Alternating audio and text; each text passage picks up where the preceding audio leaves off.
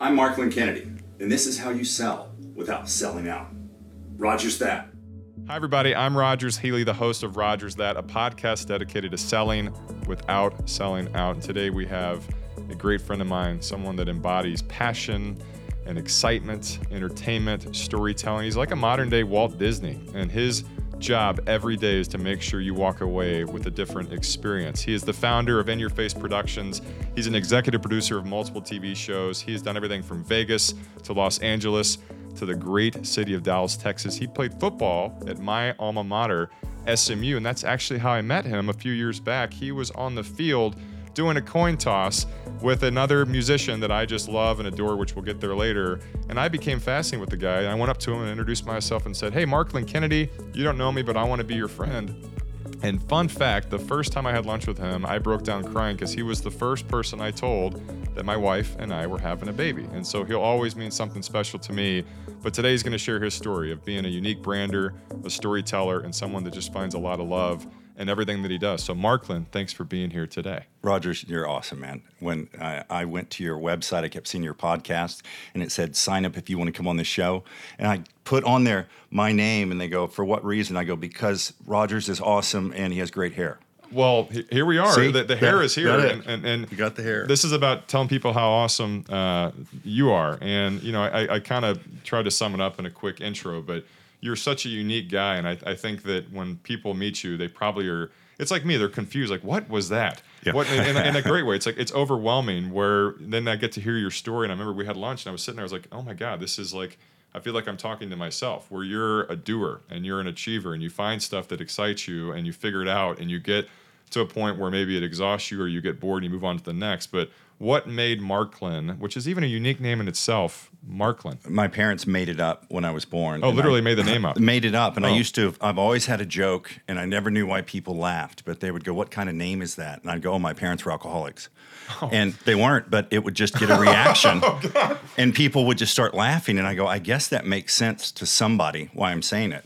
So through all the years, my name has been butchered from everything, margarita, martini, Mark, any of that different stuff. So whenever we had my daughter, I wanted to fill out the birth certificate with a bunch of different names. I just thought it was boring on a driver's license because through club business, you'd always look and there'd be 3 names. And so I wanted to fill a bunch of different spaces. And we ended up naming her Barbecue because it was one of my favorite foods. And you heard that correctly, everyone. And this is just a lead-in to one of the most unique individuals you'll ever meet. And let me just sidestep it by telling you, Marklen has the most gorgeous kids on planet Earth. So your daughter's name again? Barbecue. Barbecue. Her name is Alexa Lillian Barbecue Kennedy.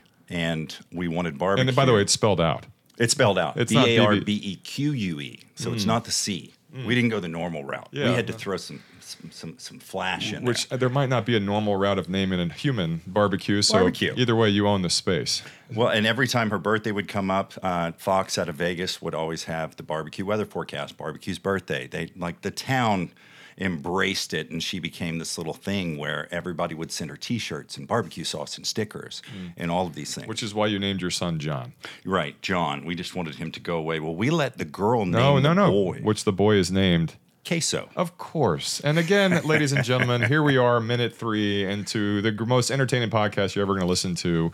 A daughter named Barbecue and a son named Queso. Because when you have fake alcoholic parents that name you Marklen, you feel like you have to carry this on to the next generation.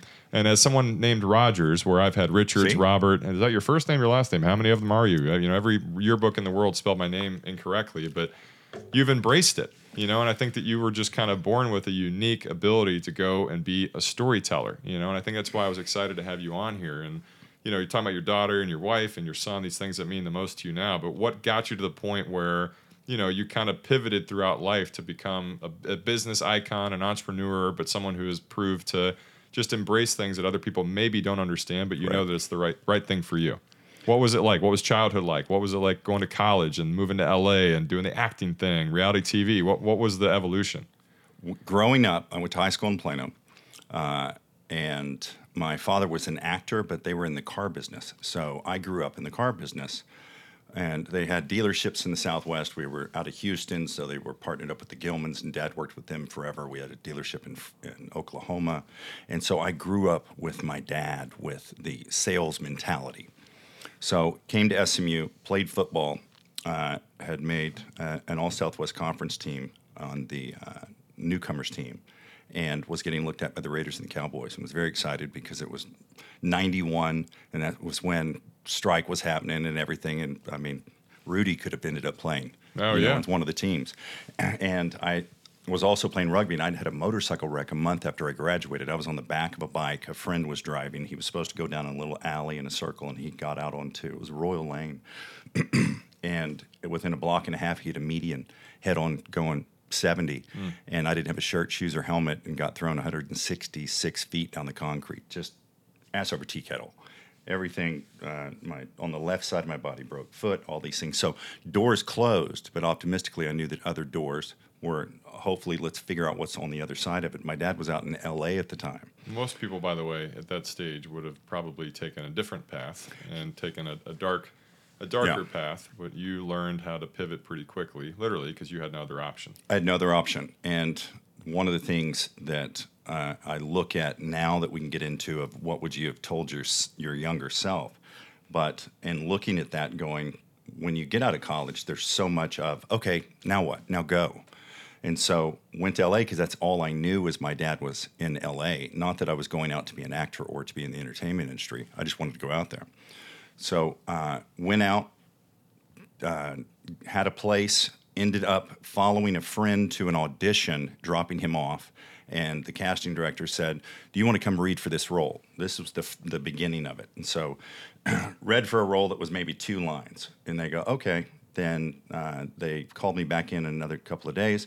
Read for this role is a little bit bigger. Same thing over and over again. Can you come back in? We just want you to read. And I'm like, I've never been in class. I don't know. I'm just reading this stuff. So then as it got on after about 2 weeks, they said, okay, read this. And they came out and they said, we want you to be the lead in this. And I called my dad and I go, this is really tough. I don't know if I can do it. And he goes, it takes a lot of patience, a lot of this, a lot of that. And I go, no, it's not rejection. Like, they want me to do this. I can't do this.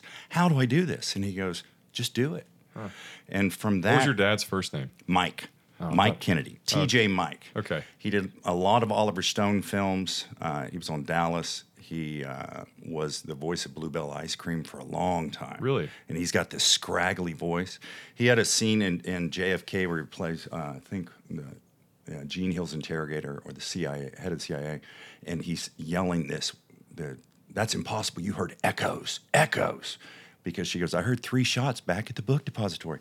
And he had this mean look, and people would go, God, he's such a great actor. I go, that was childhood. Oh, wow. Seeing that face, seeing him talk to you like that. You don't watch JFK. So I have to remind my kids when they see me in the way that my vernacular comes out and the tonality, I go, I'm not mad. That's just the way I talk. Passion. When you go, exactly. And if you tear up in the middle of watching a mayonnaise commercial, my kids will look at me. I go, it's just the way that I'm built where you kind of see things different. I built my way up doing some television, some episodic. Well, no, you got the lead in the show. Hold on, you got to finish the story with your dad. So you call your dad. And he didn't realize it. And then I told him the nice story was that, no, I wasn't rejected. They wanted to offer me the lead. And at that point, I didn't have anything. I didn't have agents or attorneys or anybody and stuff. And all I knew is that I wanted to get Haagen-Dazs and vanilla bean ice cream. That was my negotiating tactic. I wanted to get that, and then I wanted whatever my trailer accommodation was, because I knew that for my dad was I wanted longer, bigger. And so they didn't even have trailers. It was a low-budget little fun thing.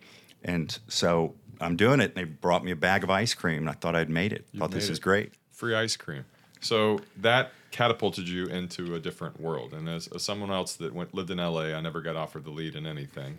L.A., if you're watching or listening, I'm still angry. But that obviously will put you on a different stage and in front of people that maybe, we're from Texas and we're SMU people and we don't understand Hollywood. But was it a weird reality being thrown into this immediately and having access to things, but also realizing that, oh my gosh, this is not what I actually thought it was going to be like?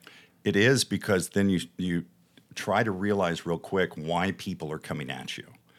Because it's not really for you, because being born and raised in the Bible Belt and in the faith, you want to treat other people as you're treated.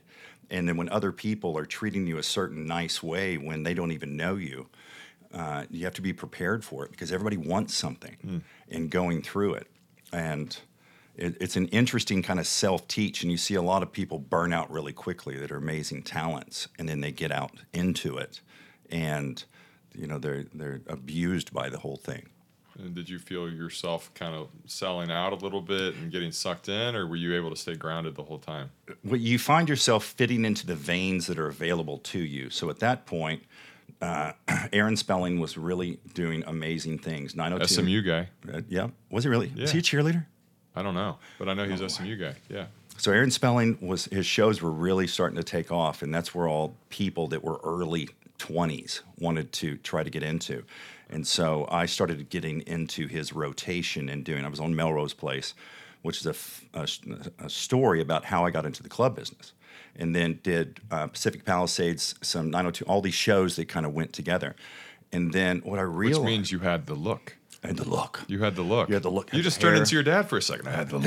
Yeah, it's like mayonnaise commercial. Anyway, so you knew you had something and you were leveraging these I had it, connections. and then you have to become that product that they're looking for, which was kind of interesting because there's a lot of people that don't succumb to that and turn into what everybody else wants. Like Chris Pratt used to be, a very kind of hefty, overweight guy that had an incredible sense of humor, and he morphed. The Rock always knew that his type was going to go out there, and he was very focused.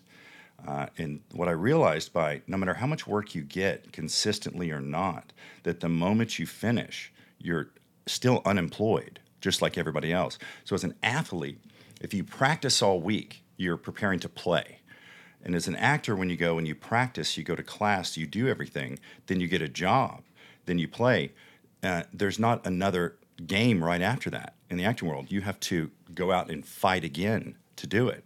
And so as a performance-based thing of I'm doing it so that I can continue to move up. Unless you're one of the ones like on a Brad Pitt when he started on Dallas, he was just that guy that kept going but said, okay, let's look up here. So some of it, it's odd. It happens for some. It won't for others. But a lot of it is how you sell yourself and your self-promotion and how you package yourself. By the way, this is a couple decades before social media. And so this is like true grind mode. True grind. You're talking mid-90s where, internet was still a new thing. And so you had to embrace this to a whole new level. And what did that look like? What was the strategy? They had a magazine there backstage, and in the back of it, Backstage they would have West. That's it. Dude, I know it. And Dramalog. Yep.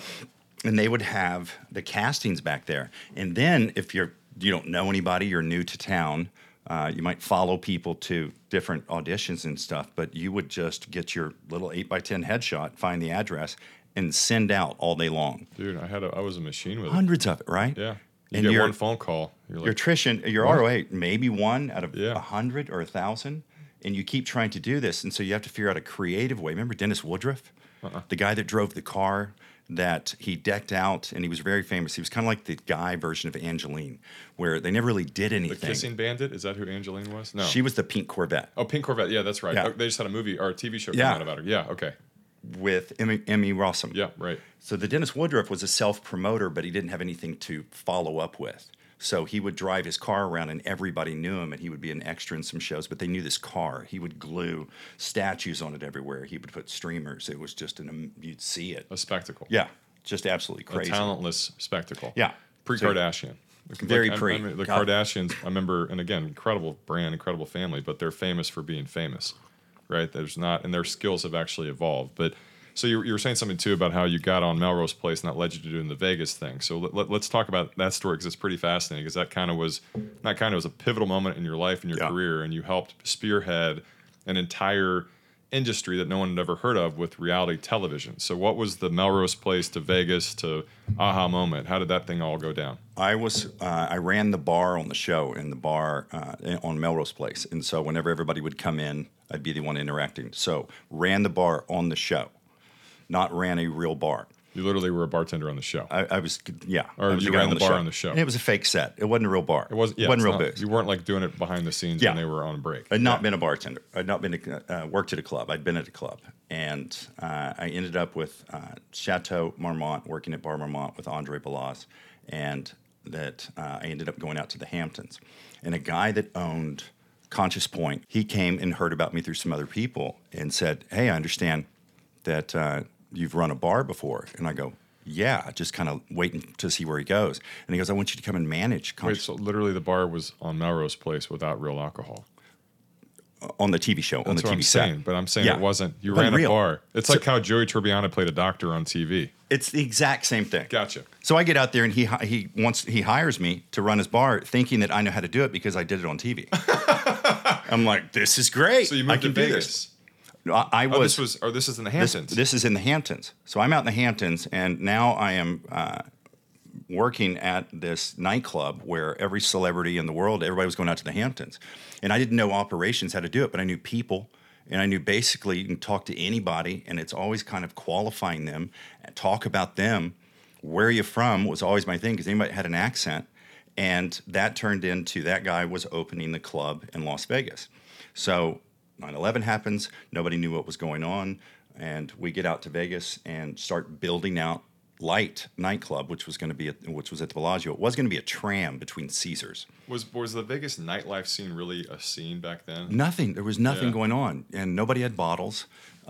Siegfried and Roy were still going. The kids' world at MGM was still happening, where it was kind of a family-oriented thing. And Vegas is very cyclical, so about every 7 years it changes. You ruined Vegas. I did. Yeah. It was all me. Yeah. And then made it worse once Gigolos came out. Yeah.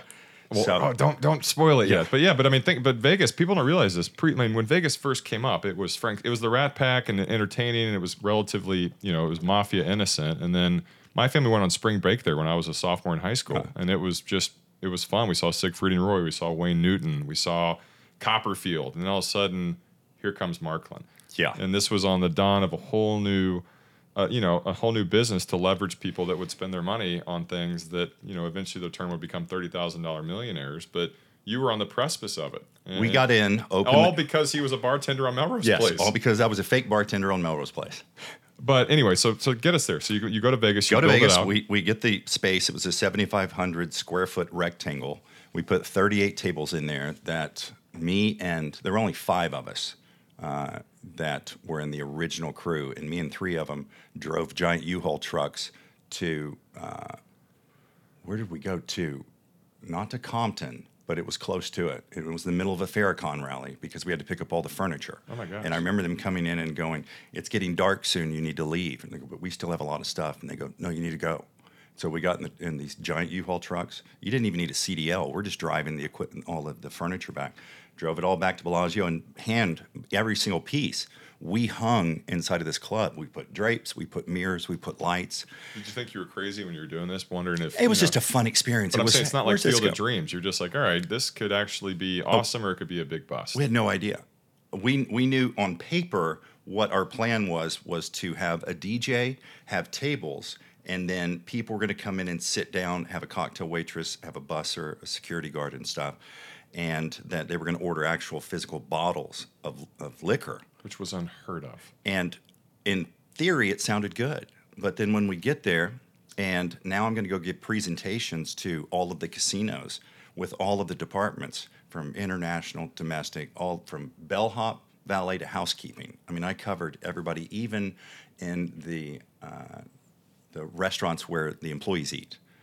That you're getting in there telling them, it's like, here's what you're going to do, would walk them through it. And it was crickets. People would just tell you, that is not going to work. People will not go sit down, because the casino at that time was about 70-30, with 70 being gambling and 30 being your hospitality. So on the gambling aspect, they didn't want people gone from the tables for more than an hour. Yeah, and they're giving the free well booze. Yeah. And so tried to get the casinos on board, and then going back to my parents in the car business, that I went down Sahara Boulevard in Vegas, and that's where all the car dealerships were. And I went in and asked for the GSM, and I go, look, my family's in the car business.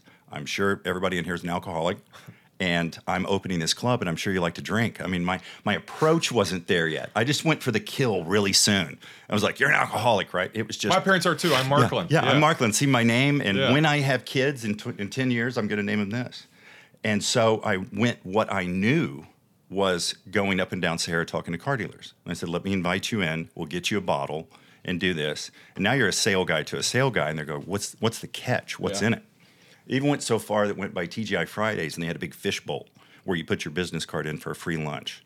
I'd go up there and I'd wait until nobody was looking, and I'd take all the business cards. I would take the business cards and then go back and cold call them for a nightclub. Wow. At the Bellagio, I would cold call them and go, "Hey, no, I don't want to buy solar, but we are getting ready to open up a nightclub, and I'd like to invite you in." This is back before efficiency really was a thing. And I was talking to some buddies this morning about the yellow pages back in the day, right? This was phone book era, right? I mean, obviously the internet had come up and cell phones were there, but there wasn't a way to go and really Google someone's info. There wasn't a way to send a mass email. There wasn't a way to go and do this from a machine gun approach. So this was really you one-off hustling, trying to get people in there, selling a concept that was unheard of. People probably thought you were berserk, but it worked.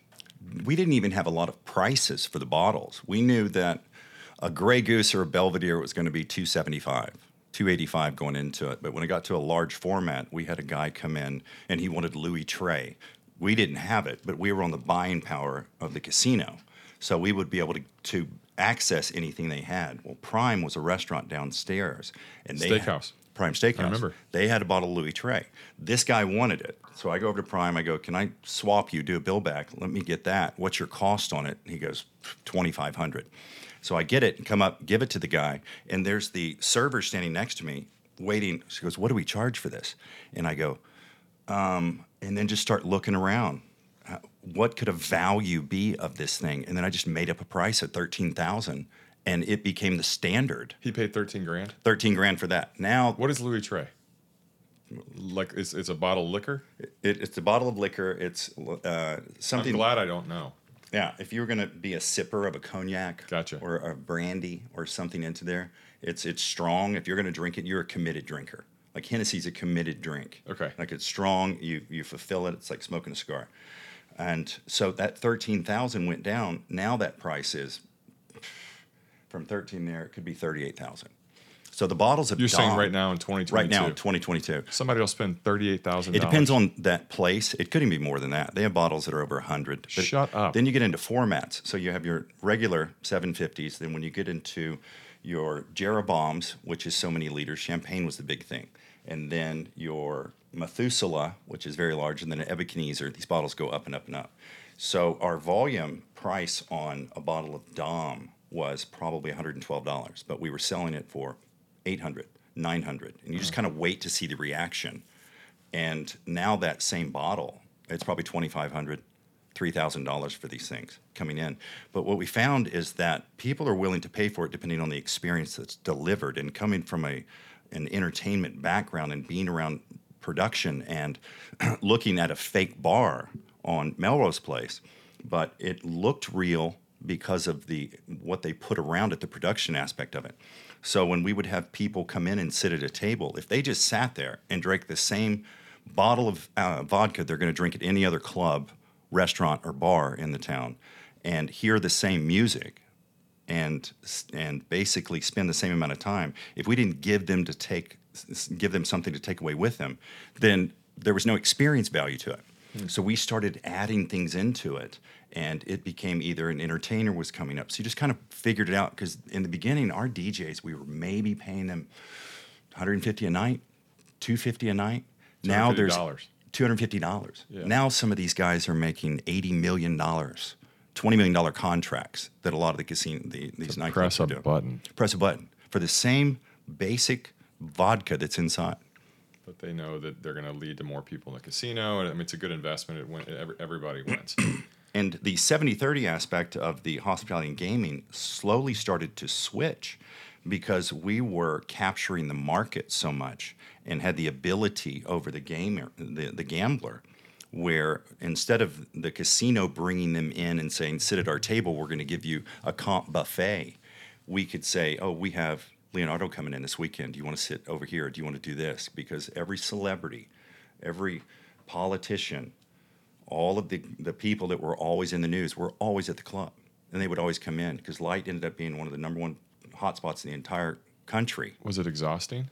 It wasn't, because it was so much fun, and I had such a passion for it. It's not like you were putting in 12-hour days every single day.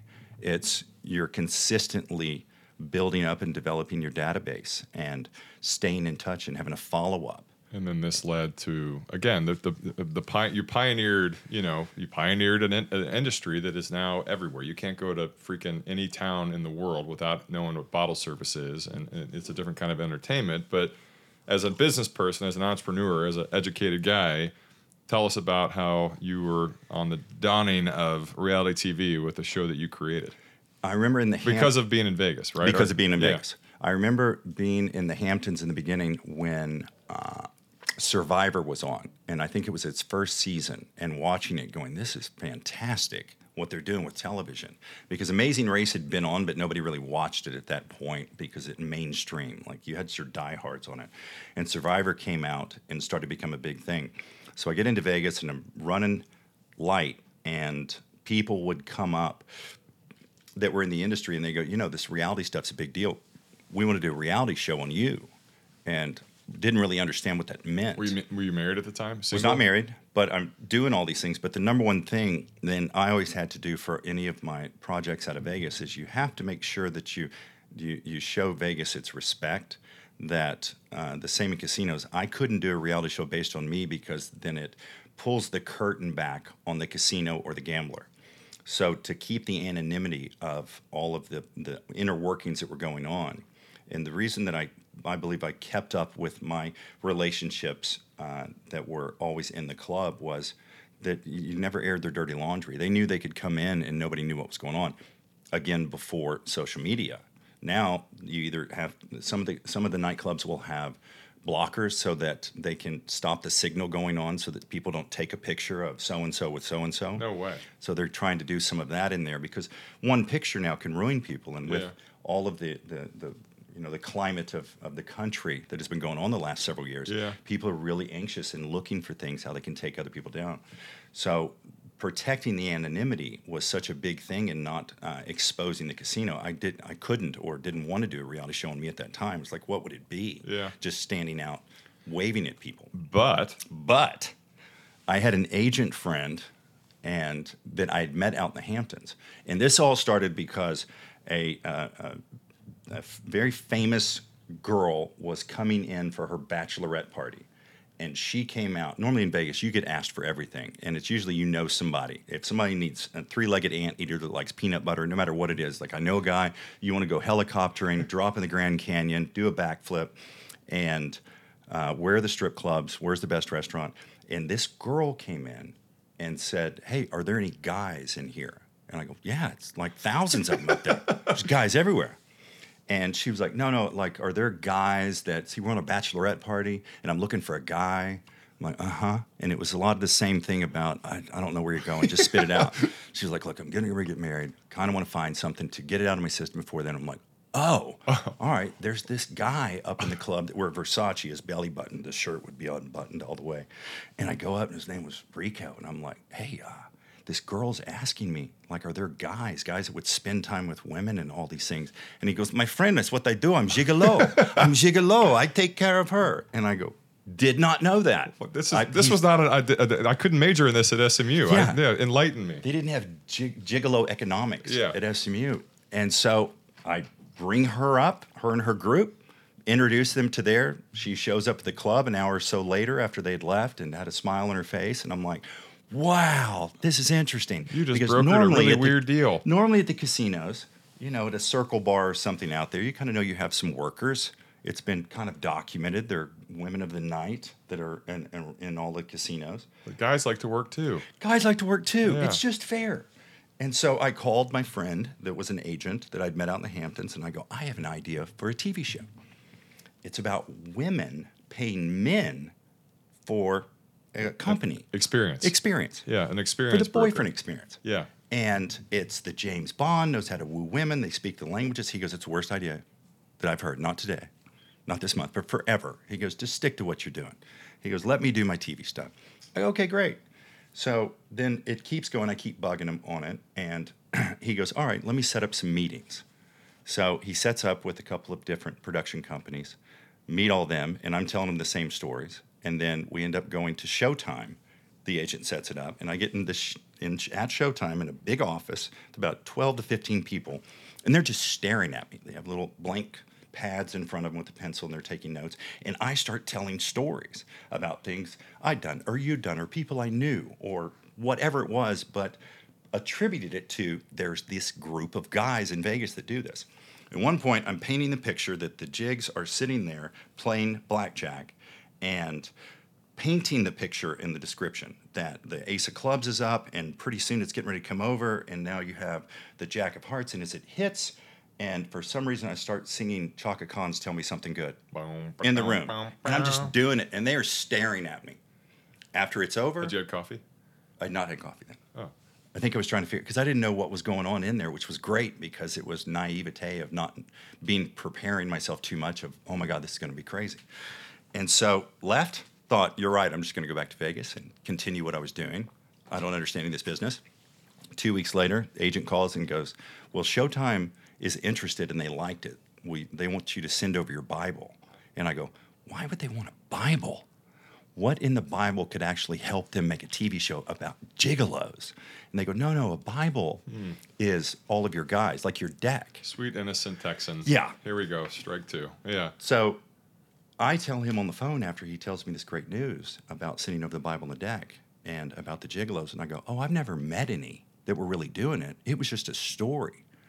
Picks up that phone, not happy. He goes, you just sold a show to Showtime. You better find some gigolos.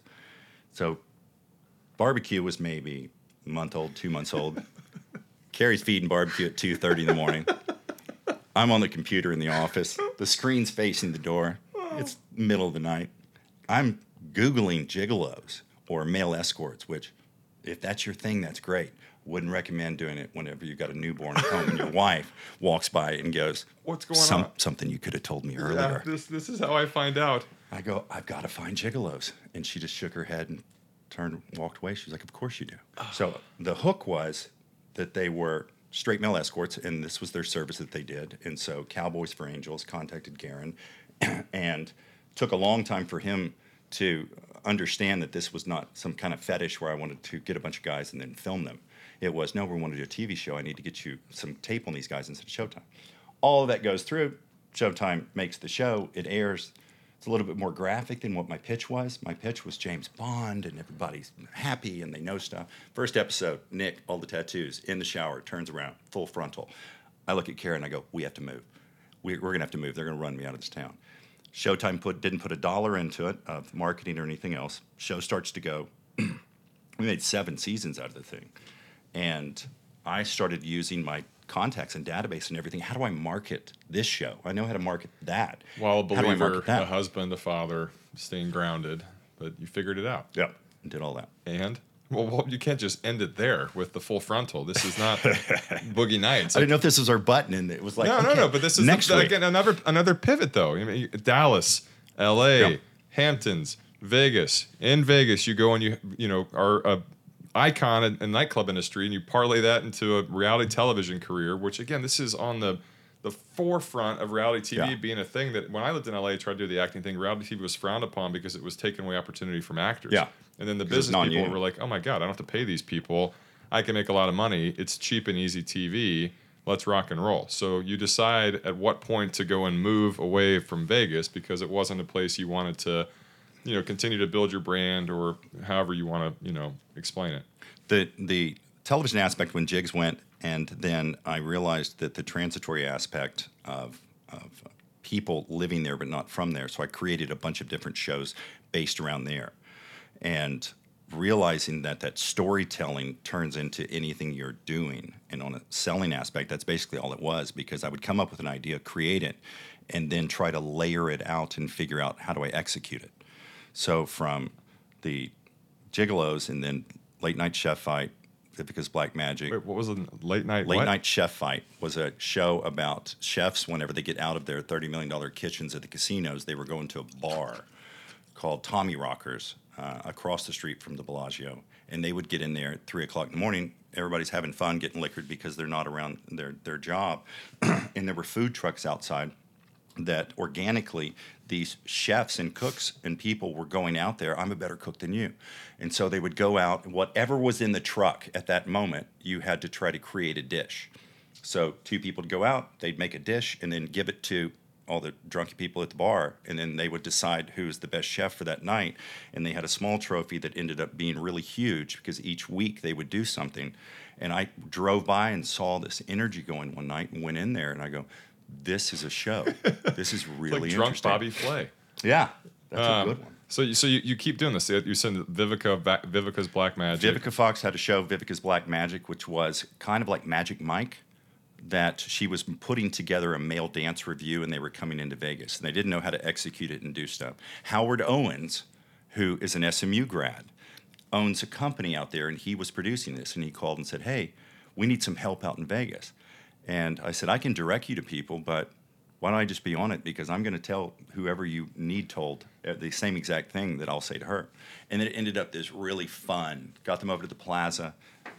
They did amazing stuff for it. It was a great show. Is it even fair for me to ask what the most exciting project you've worked on was up to that point, or has been? I did a show on the Clark County Coroner, which is the medical examiner. Is Clark County Vegas? Yes. Okay. Clark County's in Vegas. And I always have to say medical examiner because with my accent, people would always say, "Why would do a show on a coroner?" Not a coroner, I gotcha. Coroner. Yeah, I heard coroner. Yeah.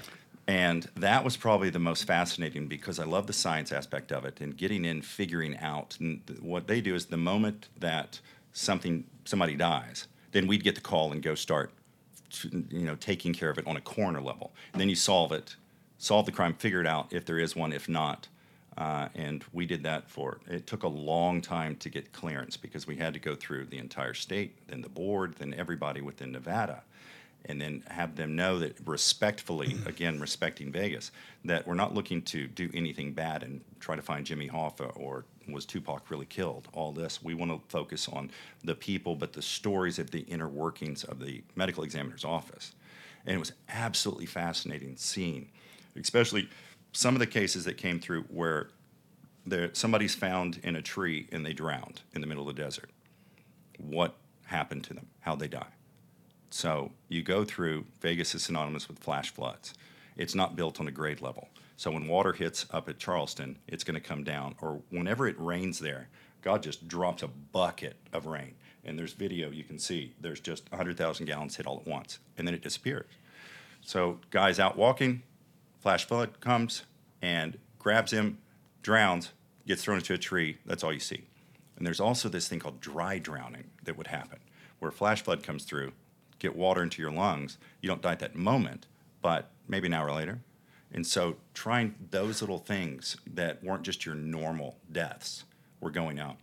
One, and this was on CSI, a guy was out hiking in Red Rock, and he was bald, and his skull was cracked, and they needed to figure out how he died.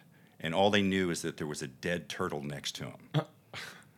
And so their hawks come by and had picked up the turtle, and they take the turtle way up in the air and drop it. You're joking. They need to find something shiny, so the bald head had sweat and was bouncing off the sun. So the hawk would drop the turtle. It landed on the guy's head, kills him, but he's out in the middle of nowhere. Now you're trying to figure out, how did this guy die? Yeah. I mean, we could sit here for 5 hours, but I want to make sure that we are respectful of time. I want to make mention of the fact that one of the reasons I brought you on here is that you're a centered man, and you're a family man, and your faith is the focus of your life, and I love that. How did you maintain that whenever?